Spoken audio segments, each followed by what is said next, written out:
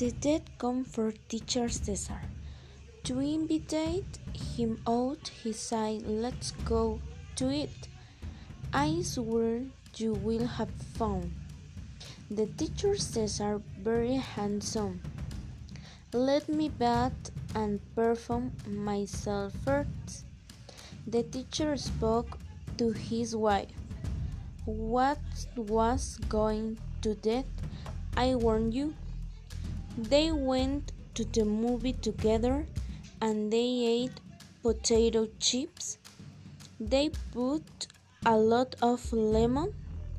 They were a little sour. Then they went through a frappe of the teacher, his favorite.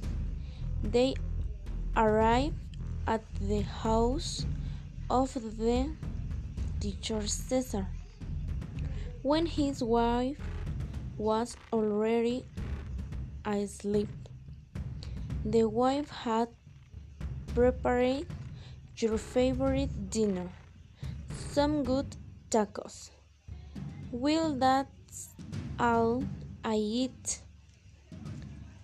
The dad said goodbye, but promised to return for other time with the teacher Cesar, being able to go to the movies and eat.